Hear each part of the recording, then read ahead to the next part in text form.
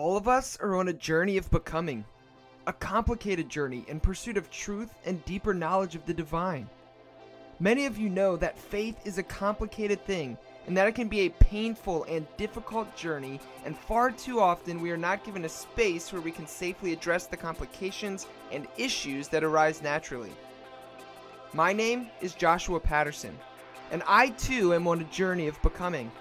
I am dedicated to inviting you into my journey and creating a space where questions and critical thinking are welcome. I want to take an honest look at the issues and questions plaguing the Christian church today. I want to genuinely seek out what it means to live like Jesus in our ever-changing world, in our unfolding and expanding universe, and in our pluralistic society. I have come to know that doubt is not the enemy of faith, but is perhaps one of its greatest allies. I have learned that the Christian faith is more about wisdom and love than it is about correct doctrine or belief.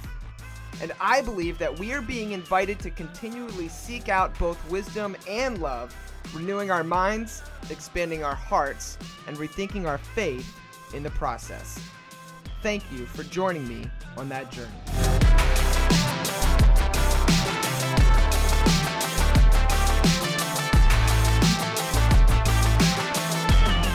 All right, well, welcome to another episode of the Rethinking Faith podcast. As always, I'm Josh Patterson, and with me today is, let's see if I can get the last name right without asking.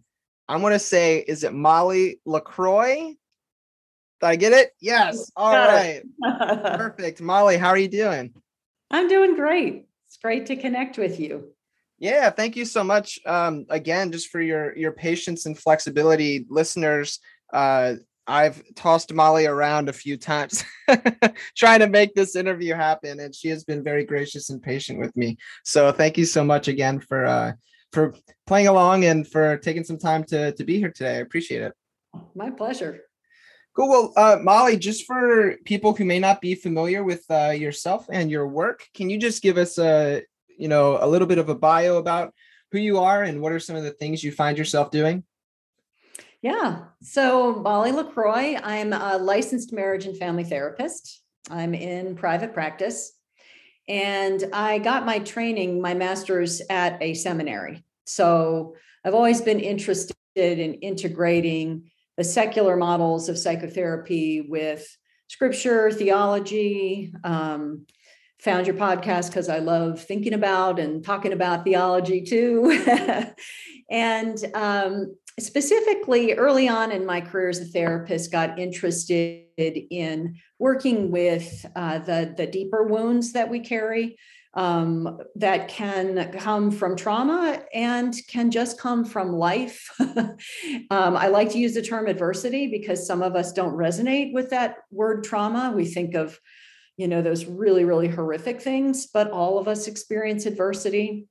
And so my interest in healing the deeper wounds led me to some different approaches to therapy. And the one that I use now exclusively is called internal family systems. Yeah, cool. I had heard of internal family systems prior to reading your book. I think I first heard about IFS through another author named Jonathan Puddle. He wrote a book called You Are Enough, and I think he uses IFS in his book as like one of his the tools that he offers people. But yeah, I know why you love it so much, because it's it seems to be a really cool and helpful model for doing therapy. But before because I want to kind of take a deep dive into some of that like you do in your book. But before we get there, the podcast is called Rethinking Faith, and I love to ask guests when they come on just to kind of get to know them a little bit better. A difficult question, but it's a good one. And that question is, what do you feel is perhaps the most important aspect of your own faith that you've had to rethink?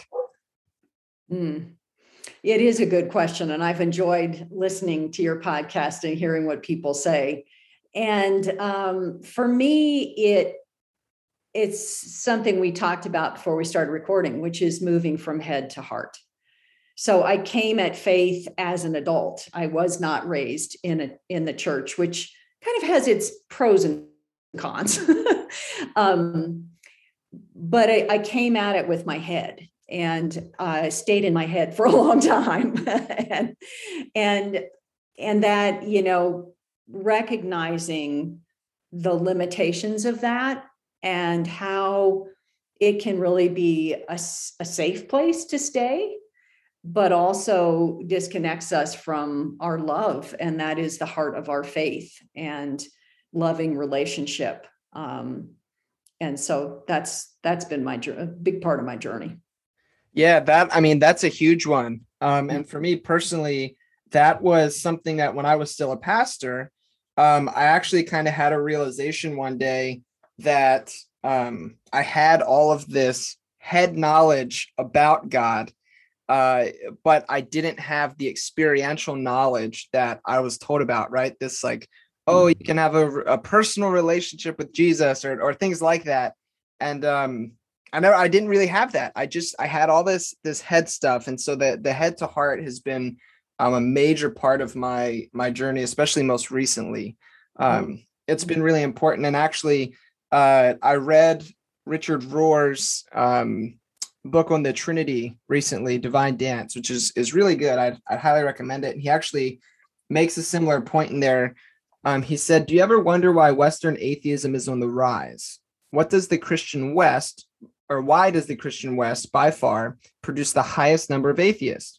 What I believe and have dedicated my life to reversing is that we have not moved doctrine and dogma to the level of inner experience. As long as received teaching doesn't become experiential knowledge, we're going to continue creating a high quantity of disillusioned ex-believers. Or, on the flip side, we'll manufacture very rigid believers who simply hold on to doctrines in very dry and dead ways with nothing going on inside." Yeah. Wow. That is a pithy quote. Yeah. And, I've got to say that while this has been a journey of many years and was already in process, coming to IFS and seeing how that shifted not only the healing journey for my clients, but also my own healing journey, was instrumental in that movement from, kind of the concept of a personal relationship with God to the reality of it. And there are reasons why we stay in our head. That's a safe strategy. And we can talk some more about that, but. Yeah, for sure. It's definitely been one of my strategies, right? If I can keep everything here and abstract, then like it feels more safe than actually trying to live into something or embody something, which can bring about like vulnerability and really scary things that, you don't know what's going to happen. And so if it stays here, it's nice and abstract. But as soon as you start to make that move from head into heart, or you start to embody things, crazy stuff happens, and we have less control, I guess. That's right. So, yeah. Cool. Well, Molly, you wrote and like you said, you wrote and published during a pandemic, which is crazy. Good for you. That is an accomplishment in and of itself. Yeah. You wrote a great little book here called Restoring Relationship, Transforming Fear into Love Through Connection. And one thing that you did, and you mentioned this when you talked about, just give us a little bit about yourself, was the importance of integrating psychology and like these secular methods with things like theology in the Bible. And I wanted to ask you if you could just kind of riff on why you feel that integration is so important. Because I know for a lot of people, especially depending on what denomination or what form of Christianity they find themselves in, psychology is a bad word. And it can be very scary. So yeah. What are some positives for to integrating the two? Yeah. Well, it's interesting because, as you say, in more conservative spaces within the Christian community, there's a lot of fear of secular approaches to healing. And even in some spaces, just an outright rejection of anything that we learn out, that's extra biblical, so to speak. I personally don't think that that's, the best approach to healing, that I think we can try to take the Bible and twist it into something it was never meant to be. So the reason I think an integrated approach is best is that we can take models that have been vetted through scientific research, where we have, qualitative and quantitative studies that demonstrate the effectiveness of something. We don't need to be afraid of that any more than we're afraid to go to a cardiologist when we have heart issues, or an endocrinologist when we have diabetes, or whatever it might be. These are things that we've been able to demonstrate are helpful. But when we take that thing that's helpful and then we put it back through the lens of theology and scripture and say, is this congruent with what I believe scripture is teaching? That to me is the most robust approach. And so, because there are approaches that are more or less congruent with Christian spirituality. And one of the things that really drew me to IFS was that I find it highly congruent. And so that was very appealing to me. Yeah, cool. I know too, like there's been times like this. So this hasn't happened to me personally, but I have friends where they were like not really allowed to look into something like getting help for something like mental health issues, because the first, even just saying, oh, I think I have some kind of mental health thing going on, was like a big no too. They're like, no, you're fine. It's just, a demon, or it's just like some kind of unconfessed sin in your life. So, we can't go there. And sometimes I think, unfortunately, we can find pastors who, even probably with really good intentions, can end up overstepping what they are trained to do. Mm-hmm. And sometimes I think it's important to help pastors, see and understand what the difference is. What is something that I can help somebody with spiritually, and what's something where I need to say, okay, a psychologist is actually, the best person for you to go see right now. So yeah. I think that's really important too, I think. Yeah. Well, there are a couple of issues there. One is just that how, again, in more, say conservative spaces in particular, the reactivity that we see to either mental illness or just emotional distress and relational distress. I mean, it doesn't have to rise to the level of something that would be a diagnosable mental illness for people to start doing a lot of spiritual bypassing and getting afraid in ways they're not afraid of broken bones and other like common physical issues. So that's one whole issue we can talk about. And then there's the whole separate issue of pastors who don't know the boundaries and between spiritual care and psychological care. So on the side of that fear, that was really what prompted me to write the book, because having been trained at a seminary, a lot of my clients did identify and do identify as Christians. And I kept hearing stories of people who had turned to their faith community for support. Again, whether it was an issue such as anxiety or depression, whether it was an issue of, marital distress or whatever it might be, and they were at best not helped and at worst in too many cases harmed, because, that what I call reactivity, which is driven by our fear, it's the fear of the unknown. If people don't understand something, humans tend to fear what we don't understand. And then there are these fear-based reactions to someone's distress, such as judgment. You're just not a good enough Christian. You're doing something wrong, or you wouldn't be experiencing anxiety. You wouldn't be tempted, let's say, to cheat on your wife if you were a better Christian, or, so that it reflects. So there's judgment, there's, too often, leaning into legalism, pray more, do these things more. There's advice giving is rife in the church and outside the church, to be fair. People are really quick to give advice when they don't necessarily know what they're talking about. And there's also, as we started talking about, there's an overemphasis on cognition. that the path to healing is believe the right things. And if you believe the right things, all these symptoms you have are going to resolve.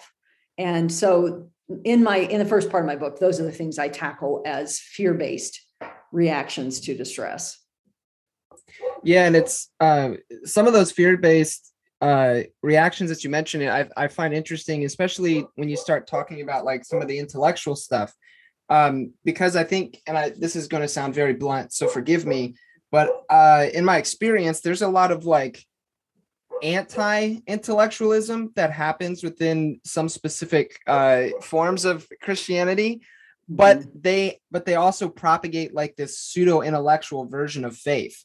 So if that makes sense. And so that's always like has been like a conflicting thing for myself, that I had, kind of, I don't know, always been confused about. So it's almost, if I understand you, it's almost like, there is this over reliance on cognition, but it's not thought that's born of actual serious inquiry and study. It's more the thought of, you need to believe this set of things because that's how we've always believed, and that's what's safe. Right. Yeah, exactly right. So it's like, here's the correct doctrines. If only you believe the right doctrines, then like everything will be okay. Or like, your problem is you don't actually understand the gospel. You think you do, but you don't. Here's the real gospel. So it's important, right? People have a tendency, they want to, teach all of this, the doctrines and the systematic theology and all that kind of stuff to people, and then assume that if they get those intellectual ideas correct, everything else will kind of fall into place.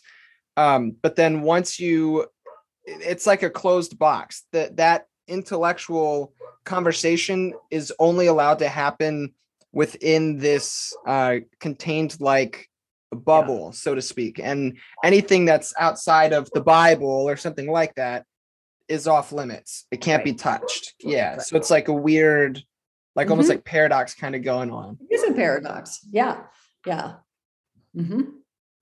Yeah. And I thought it was interesting too, the first part of your book, because you asked, I mean, like part of the the big premise for your book was this idea that like Christians are supposed to be loving, right? That's like this thing that we say. But if you were to walk down the street and interview a bunch of random people and say, hey, when you hear this word Christian, what are like play word association? What are the first things that come to mind? I don't think love would be the first thing that comes to most people's minds. Yeah. Sadly. And that's the, at the very, when we talk about integration, so what is the most fundamental thing? God is love. We are created in God's image. Love in its myriad forms should be our most natural response to God, to one another, and to ourselves. And instead of things like justice, mercy, compassion, forgiveness, and all these ways we, manifest love, we see defensiveness and conflict and criticism and a lack of forgiveness and like what's going on here? And this, and there is an answer to what's going on here. Yeah. What role, so this is me just, spitballing, but what role do you think something like an emphasis on certainty might play into the conversation? Because I think a lot of times if we have this emphasis on certainty and like these are our correct beliefs and we have to be certain about them, then we can twist what the word love means, I guess, because maybe the most loving thing to do would be just to convince you that my idea is right, which then excuses these other behaviors or something. Right. Yeah. So that love is to fall back on the rules, that's the loving way, because, we've probably both encountered that in different Christian spaces. Well, that desire for certainty is a reflection of fear. So when, again, it's the unknown, and when we're confronted by things that probably tap into our own vulnerability, we tend to try to protect ourselves from feeling vulnerable with something like certainty. with something like regaining control. And those are what I call protective strategies. And we all have them. It's an adaptive way to get through life.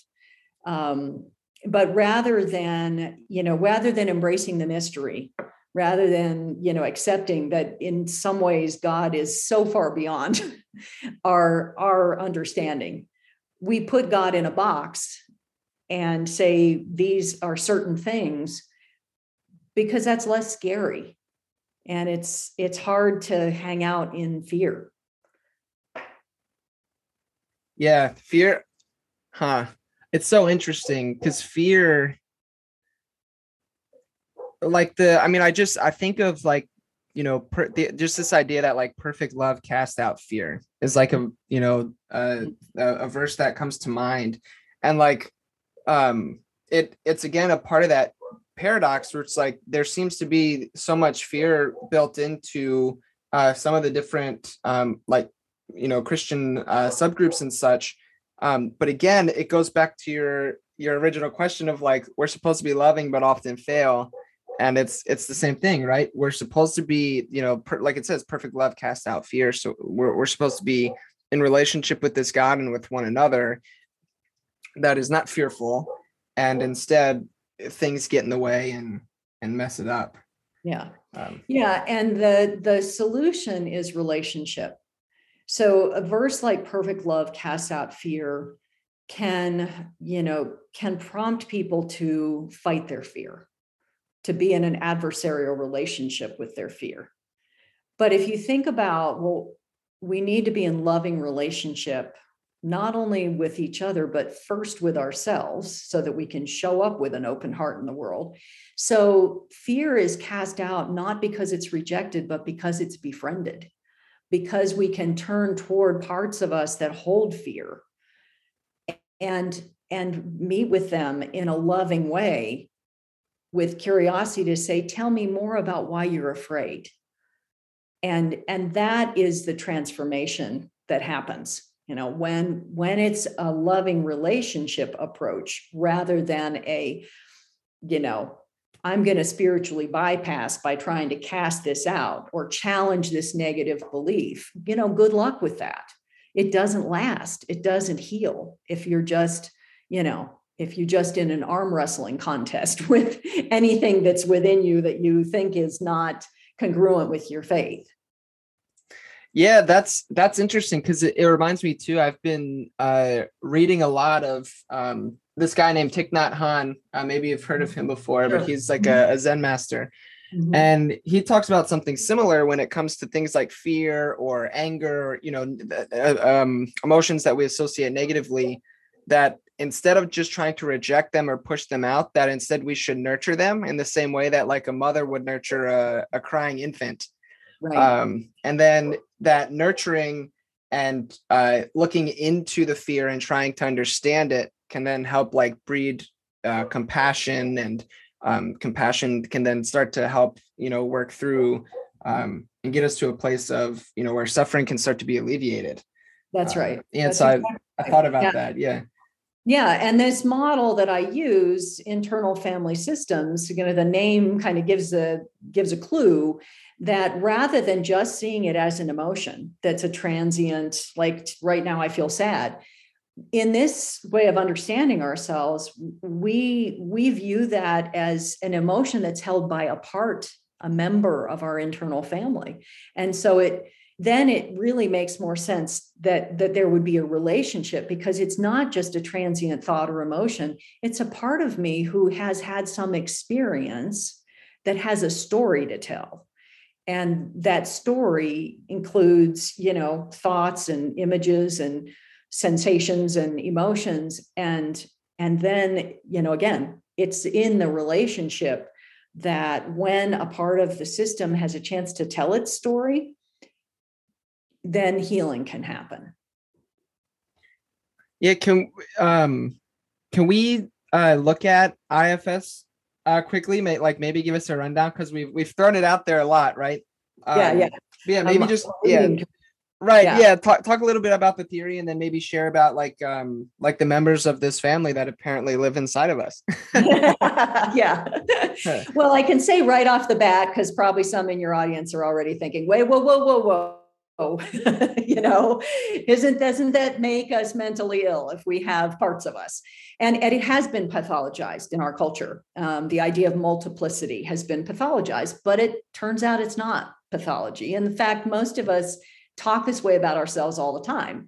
You know, we'll say, you know, let's say, Josh, when you were deciding to leave ministry and become a, you know, a brewmaster or whatever your current title is, you know, so I suspect part of you was excited maybe about a change and thinking of all the opportunities. And another part or parts of the system were like, well, you know, what's going to happen, you know, to my spiritual walk, or I'm going to lose friends, or it was full of worries and fears of a change. Anytime we're making a decision, it's really common that we'll hear ourselves say something like, a part of me this and a part of me that. And they're, you know, so we do talk about ourselves this way. And this model simply developed because Dr. Richard Schwartz, who's a brilliant observer, was willing to have a beginner's mind with clients.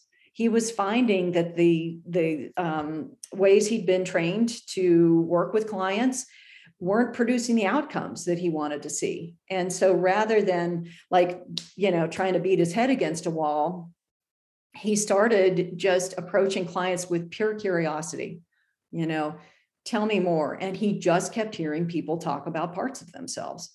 And so ultimately, you know, developed this model. It's not the only, you know, model that talks about multiplicity.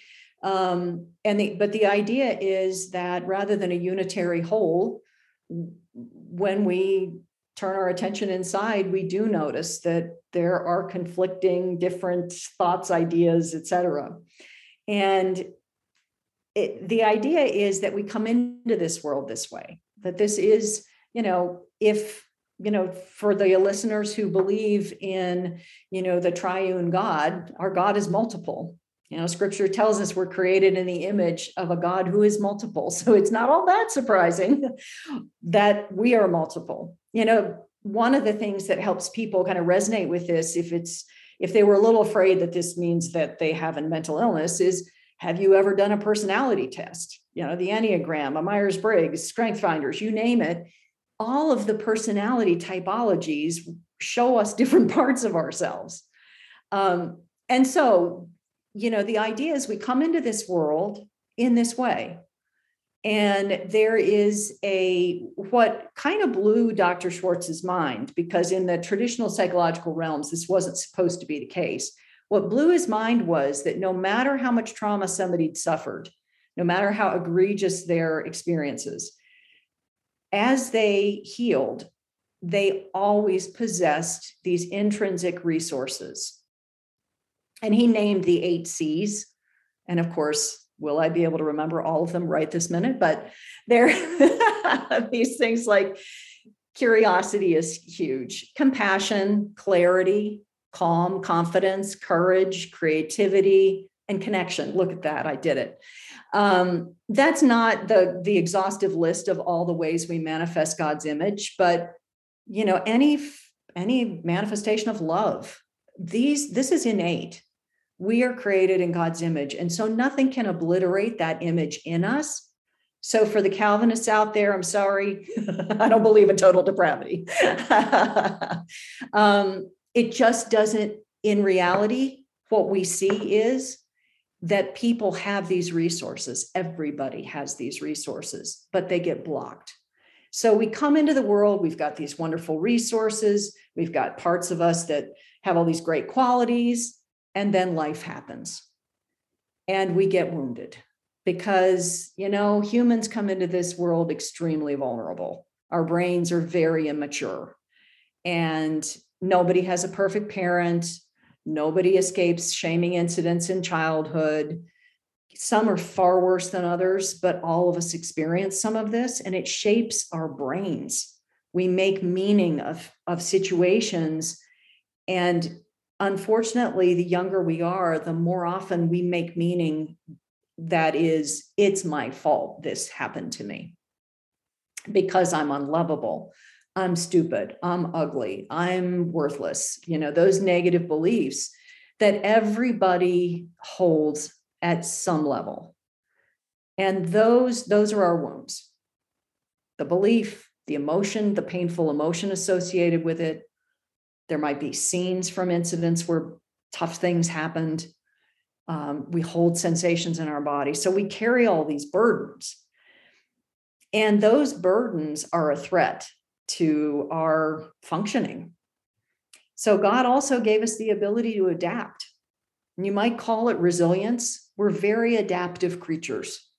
And the way we adapt is that parts of our system take on a job to keep all those painful things exiled. So the little parts of us that hold the wounds are called exiles. And the parts that take on the job to protect us are protectors. And so we have this sort of those two different kinds of parts, and we have a leader of all of this. Now, in the literature, the IFS literature, that leader is just called self, because there wasn't a better way to name it. For Christians, soul, I talk about the leader of the internal family who's in harmony with the Holy Spirit. So that we're, again, manifesting those beautiful resources that reflect God's image in us. But the more we're wounded, the more protectors we have, the more that leadership and those resources get blocked or constrained. Yeah, I want to try to give an example of what I think would be like. I'm going to try to basically give a personal example real quick, to see if I understand this. And then actually, like we talked about before, I kind of want to share some of my story with you, to also try to help make some of this like practical, for listeners. But so when it comes to the protector and exile stuff, one thing that I have a really difficult time with is having older male leaders in my life, like as a authority figure.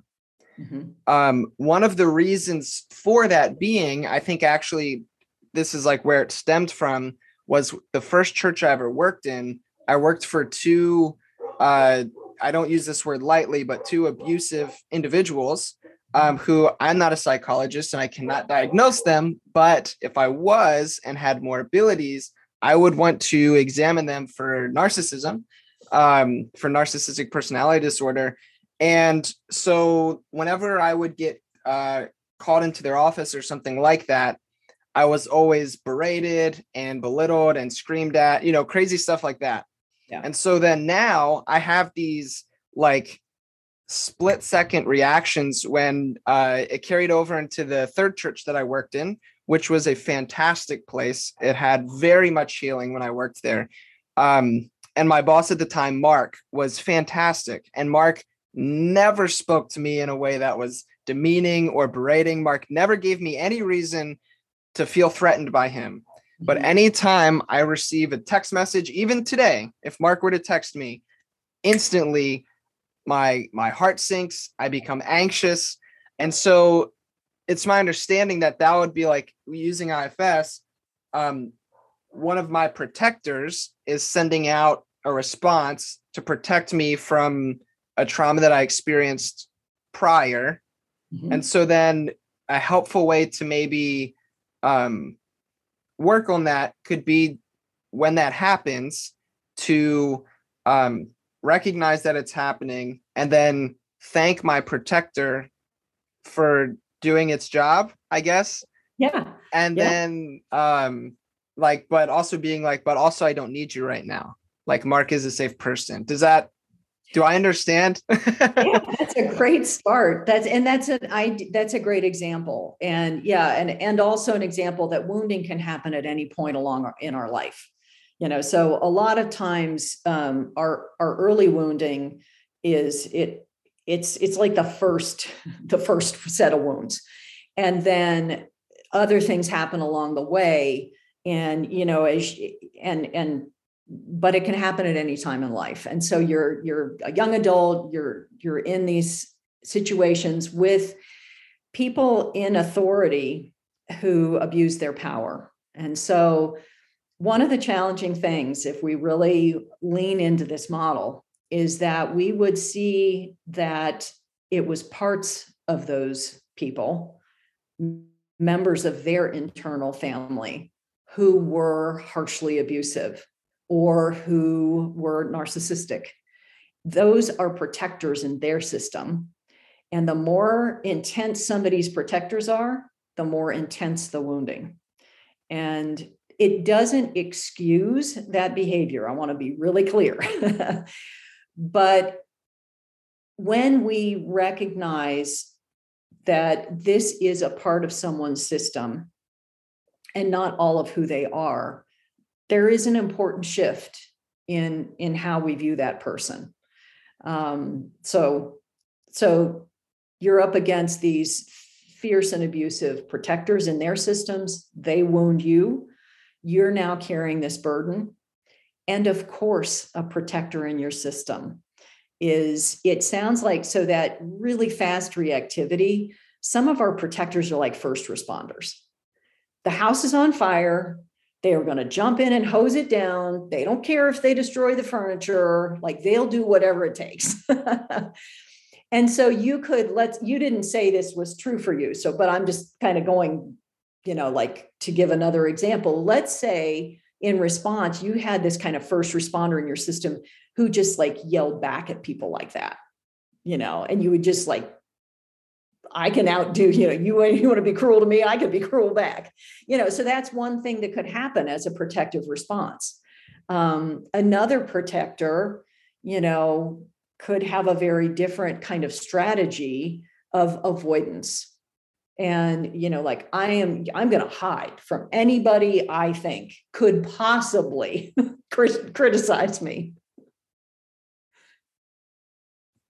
Yeah, that's definitely that. I do a lot of that. I do a lot of hiding. I do not like conflict. Yeah, because, and maybe there were other incidents earlier in your life that weren't comfortable either, but then you had this really egregious season where conflict was damaging, because abuse like that leaves you with feelings of defectiveness, which provoke shame. And that is really painful stuff in our system. And so our protectors, parts of us take on these protective roles because they don't want that to keep happening. Yeah. And then, when something gets introduced then to like a trauma experience, that something like spirituality, that, at least in my mind, that seems to then ramp up the level of trauma or something like that. Like, for example, when I, at that same church, they were like really big on perfection, and it was all about numbers and results and stuff like that. And so I remember I was tasked with putting together this event, and I put it all together. It worked out in my mind. It went wonderful. Everybody had a great time. But then the next day when we debriefed it, there was not a single positive thing said about it. The numbers weren't good enough or this or that or whatever. But then not only was that brought, but then a spiritual slight was brought into the conversation as well. I was told that obviously I didn't care enough about this event, and that is why the results were bad, because why would God trust me with his people to come to something that I didn't give a shit about? And that the reason it was bad was because God wasn't going to bless my work because I didn't do it right. And so now that's adding, do you see what I mean by that? Feels like more. Absolutely. Because now you have this harsh, perfectionistic, critical part of this person who's leading their system, if you will.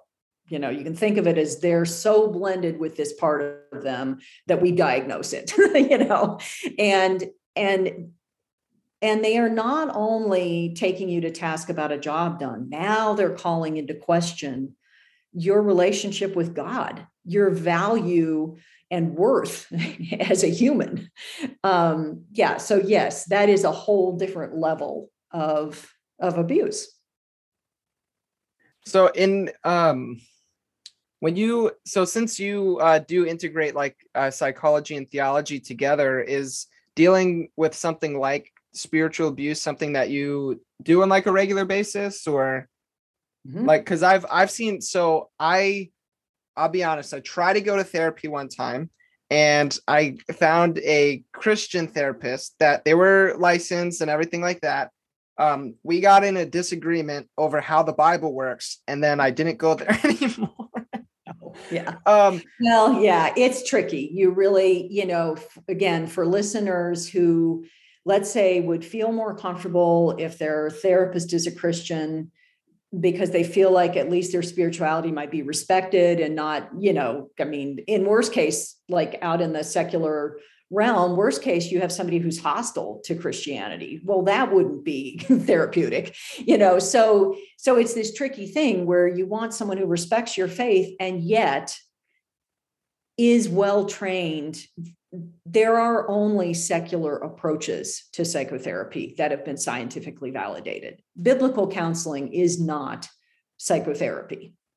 And so let's be clear about that distinction. And so it's really incumbent upon, unfortunately, you have to do your homework and you have to vet people and find out, what is their training and how are, because any therapist really should meet the client where they are in their spirituality. It's not about me imposing my spirituality on my client. It's where are they, and then meeting that and respecting that. And so that's super important. And that was my experience. And then I ended up working with a spiritual director for a really long time, who is fantastic. And I know, so spiritual direction is not therapy. And right. She told me literally every time that I met with her that I needed to go to therapy.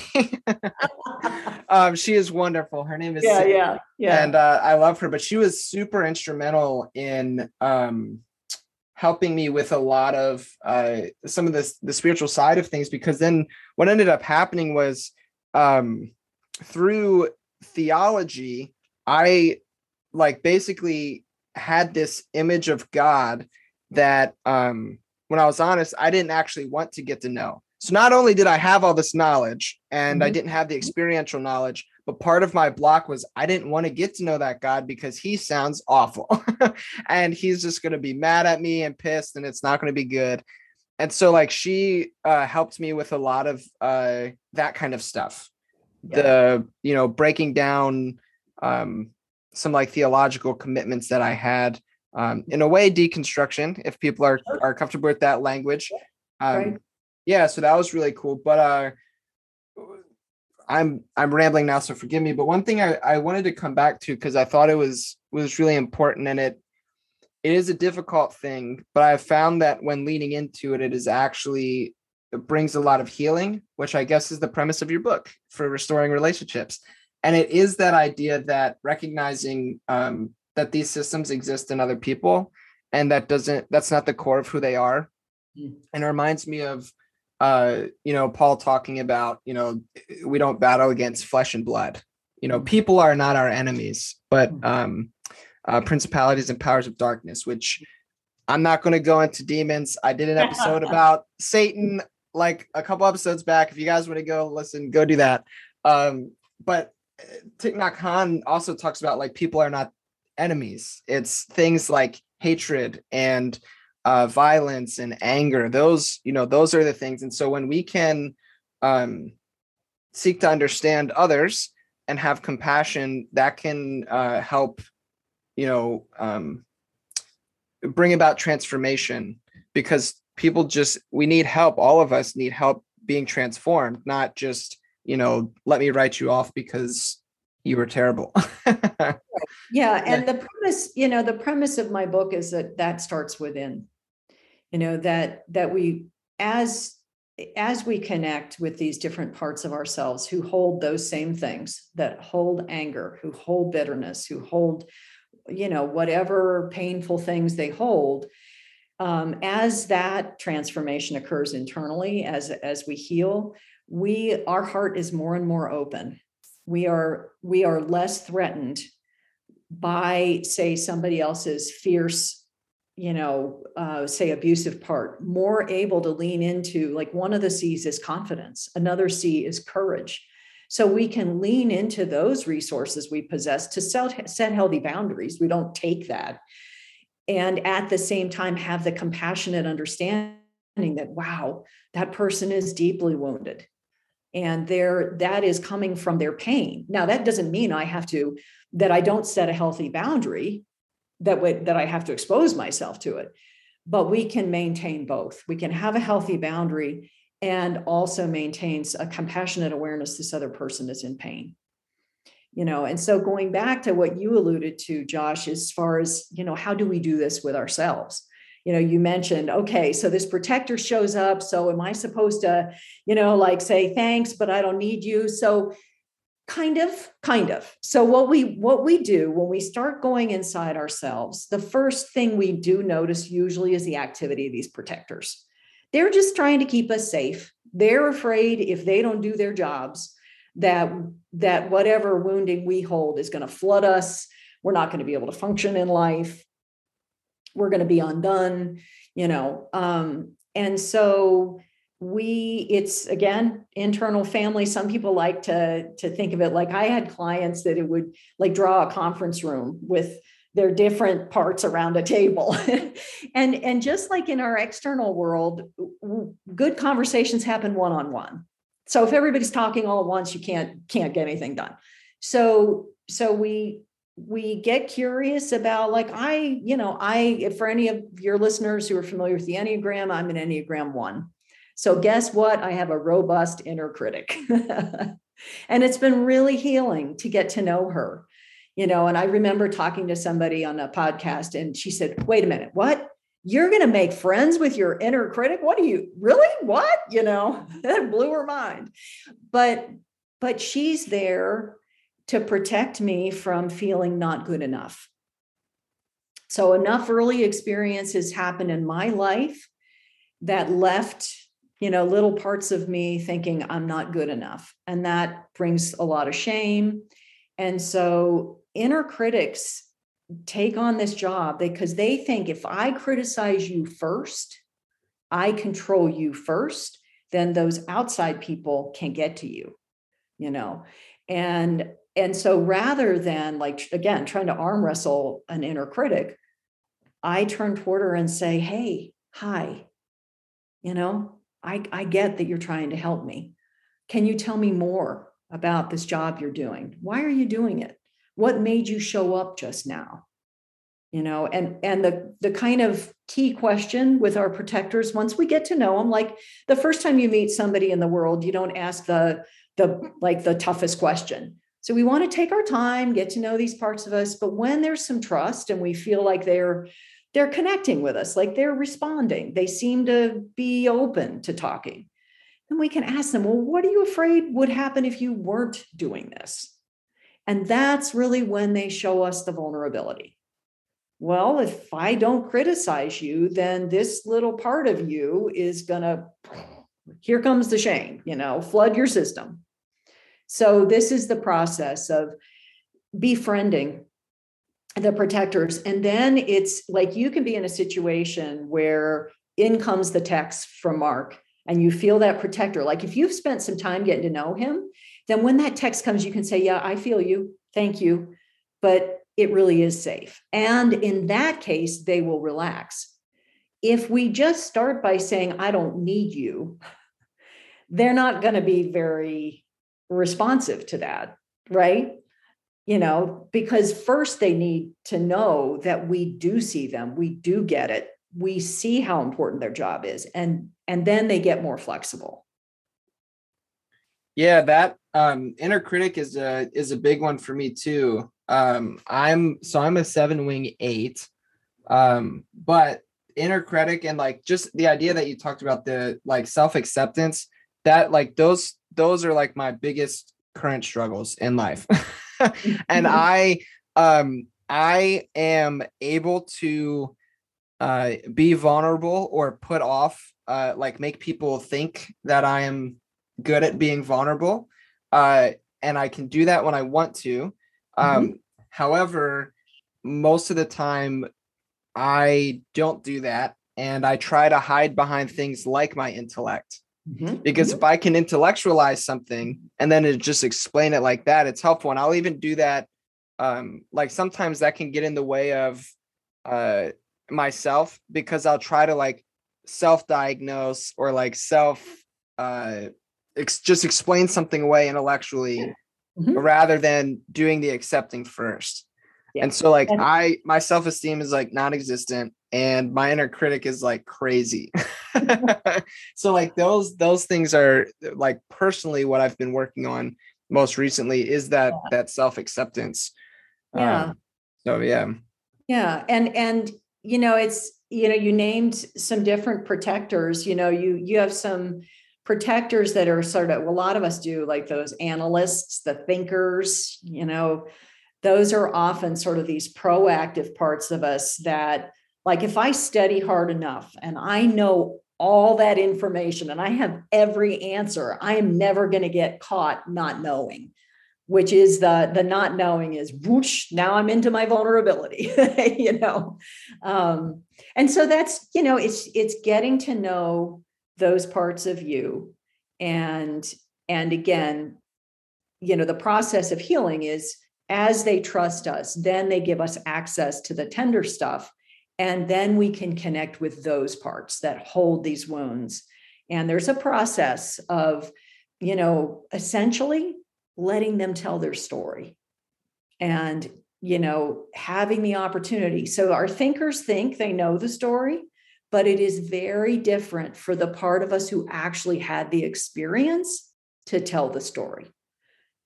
So, like, for example, Josh, you told me, probably from a storyteller thinker part of you, told me about this story of, what happened to you at this church. Because if it was the part of you who was actually wounded telling the story, then you're into the emotion. Then you're into, like, I'm feeling it.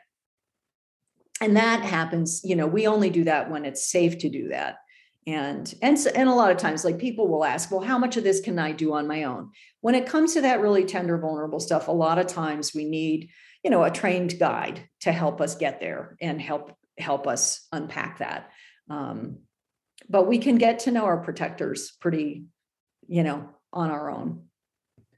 Yeah, it's interesting you say it that way too, because one thing that will happen to me a lot, and it would happen during spiritual direction, but also when I'm preaching, specifically when I'm preaching, I will just, depending on what I'm talking about, I will be flooded with emotion and I'll start crying, and my students would make fun of me, not actually, but they would make fun of me. Or it would happen during, like I said, spiritual direction. And I think what's interesting is because there's something going on, like I'll speak woo woo for a little bit, but I think especially in something like preaching, when hopefully my goal when I was preaching would be to, like, I've heard it said that like a good spiritual teacher is just somebody who is able to allow the Holy Spirit within them, or I like to use the word Christ, allow the Christ within them to reach out and draw out the Christ in other people. That's right. So we're able to go into that place, and then that's kind of what does the work, so to speak. Mhm. And so I think once I got into like a flow where something like that was happening, that also too brings the vulnerability. And I was no longer just Mhm. an intellectual thing for me. It wasn't just here's my story, but it actually like opened me up to like the actual place where that sits at, or where um it might sound weird, but like where that is located in my body or something like that. Yeah. Well, it doesn't sound weird to me. It might sound weird to your listeners, but these parts reside in our bodies, and we are such heady people, but we joke in the IFS community, the head is part of the body after all. So our parts reside in our bodies. And when you begin connecting, just as an aside for listeners, but you'll find a particular protector hangs out in a particular part of your body. It might be your gut, might be your neck, shoulders, head, whatever, arms,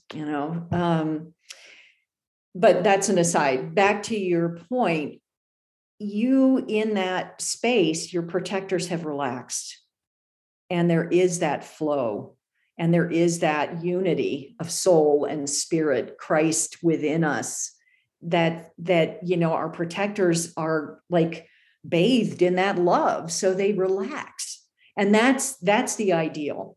And the more of that I talk in my book about a new spiritual practice.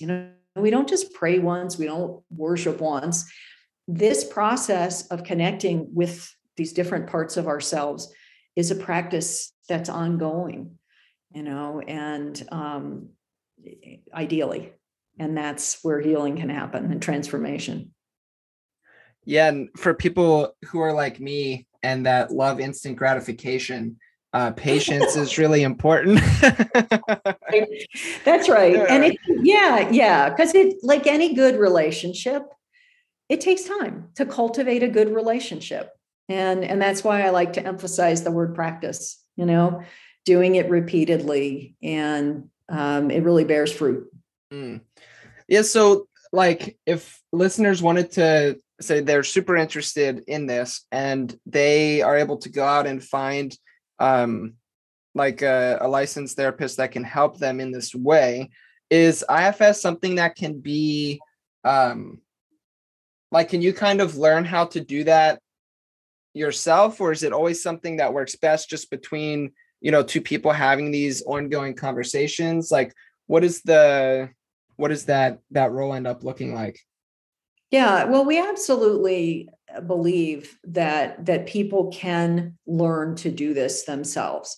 What I don't like to set people up for failure. We are so primed to think, well, something's wrong with me. So I don't want people to think, oh yeah, I can just go out there and I'm going to connect with the deepest trauma I've ever experienced all by myself. Because our systems are wired to protect us from that. That's how we survive. That's how we get through life. And so it really depends on how much wounding there's been, how much someone would need a trained, IFS therapist or practitioner to help them, get to those deeper wounds. So it's kind of a both and. There are things we can do on our own. We can begin to just turn our attention inside. One of the things that we talk about is a U-turn, a Y-O-U turn. So let's say, you have a difficult conversation with somebody, something you read provokes your system and you notice, I'm irritated, or I'm, whatever. It's that, ooh, okay, let me try this. Turn your attention inside, make that U-turn. There's a part of you that's gotten stirred up. Can I connect with it, with curiosity? So it would be really easy to do this if only one part of us showed up at a time. Unfortunately, usually it's more than one. And so we have to ask other parts to step back. And the analogy I use with clients is like a stage, where one part is under the spotlight in the center stage and the rest are in the wings. And so we can have this one-to-one conversation. And we'll know if other parts have relaxed, if I can just be curious. So if I'm trying to connect with this critical part of me, and I'm feeling, I'd really rather avoid her, or she scares me today, or I'm really tired of her. Why does she keep showing up after all this time and all this work? Well, that's other parts of me. And so I have to start by saying, okay, gang, I get it. But if you'll let me talk to her, the more she gets to know me and trust me, the less she's going to have to run the show. So it is a process of negotiation. When we get to that one-to-one space, and we can just have a conversation, just like we would with anybody else. Yeah, thank you for that. And the reason I ask is because I know myself too well. I'm the kind of person that, you can see I have all these bookshelves here behind me, and I tend to like hear something and then like, oh, great. Now I'm going to like go read everything I can about that. I'm going to do it and everything's going to be fine. And it never works. Of course not. Right. Because that's not how it works. And so it's helpful. It provides good motivation for listeners as well that are like myself. And actually I've been talking to my wife a lot recently about like actually going back to therapy, like finding a therapy that actually therapist that, I connect well with and that would work well, just because even I've noticed that like after leaving ministry, which I did, one of the main reasons I left was just mental health. Like I couldn't do it. Like being in a position where anytime I had to go talk to Mark and it was like, crippling anxiety, that's no way to work. Yeah. Right. Right. It would destroy it. And so that was one of the main reasons I stopped. And within my current role as a brewer making beer, it's definitely gotten better. And I was like, oh great, problem solved, never going to church again. Now, but then after being in this industry for a while, you actually see, well, no, that's not true.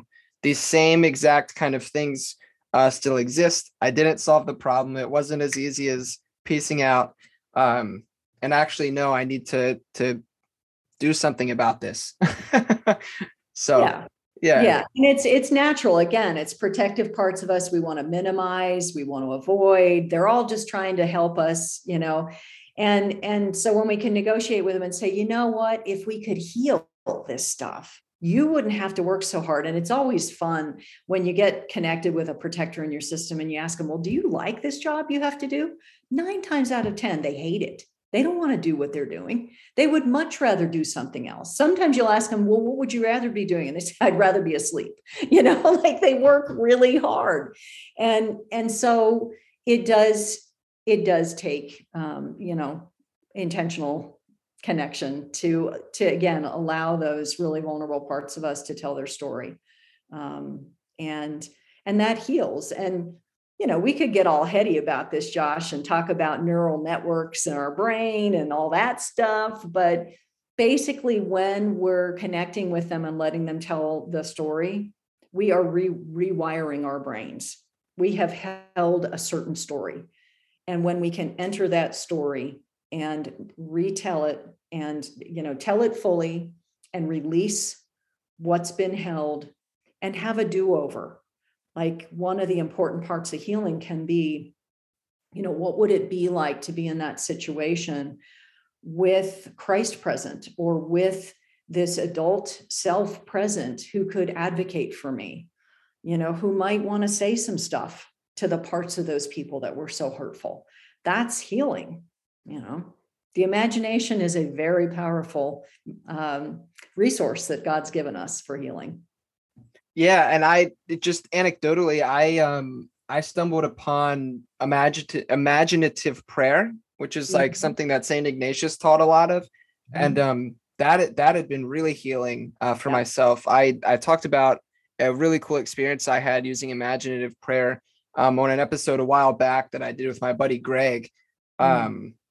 But that's one thing that I would do. I was, with my when I was going to spiritual direction, one of the big fears that I had was that like if I stopped being a pastor, that like God wouldn't love me anymore, right? Yeah. That like I was somehow, this was my calling, this was my vocation, right? This is what I've been told since I was young, right? They stuck a microphone in my hand when I was like 13.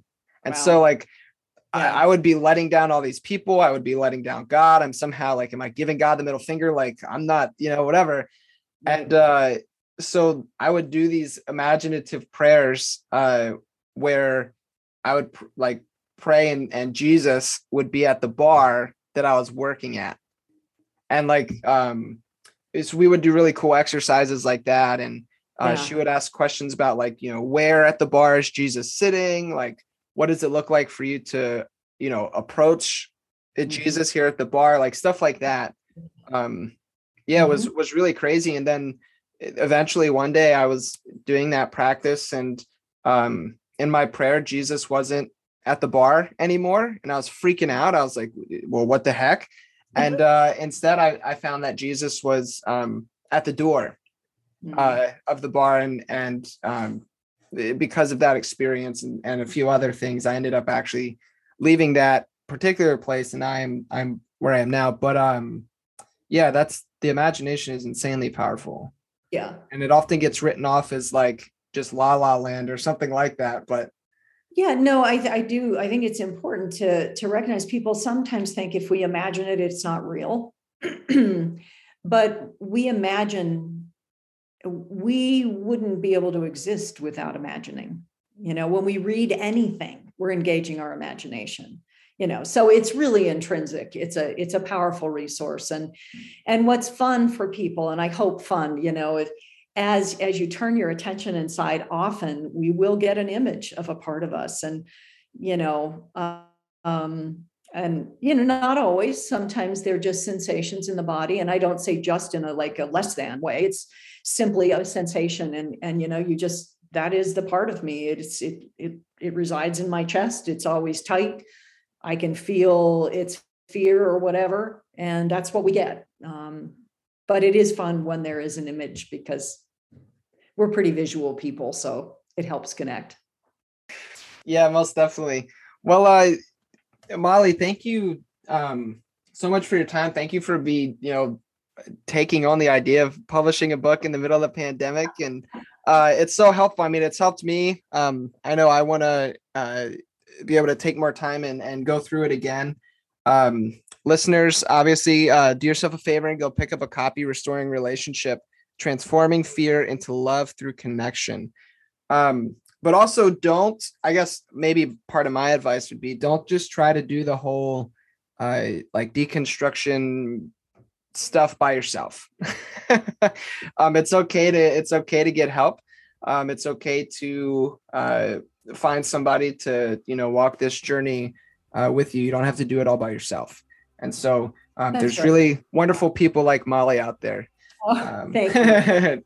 Yeah, well, and I do, my social media posts. People can find me at Molly LaCroix, LMFT, on Instagram, Facebook. They're little tidbits to help people with this practice. And then, my website is mollylacroix.com. And if they want to subscribe, I just send once a month, just something where, again, people can, think about some befriending their inner critic, or how do I deal with anger in my system, or, just because those, again, we can't do it alone. And so there's some helpful things if people want to dip their toe in the water with this stuff. Yeah, most definitely. And I'll be sure to put those kind of things in the show notes. That way, quick and easy access for listeners to check those things out. Great. Sweet. Awesome. Well, again, Molly, thank you so much. Listeners, thank you for hanging out today. Wish you have a blast doing whatever it is that you're doing, whether it's driving your car, walking the dog, doing the dishes, or just hanging out. Have a great rest of your day. And as always, go in peace, guys.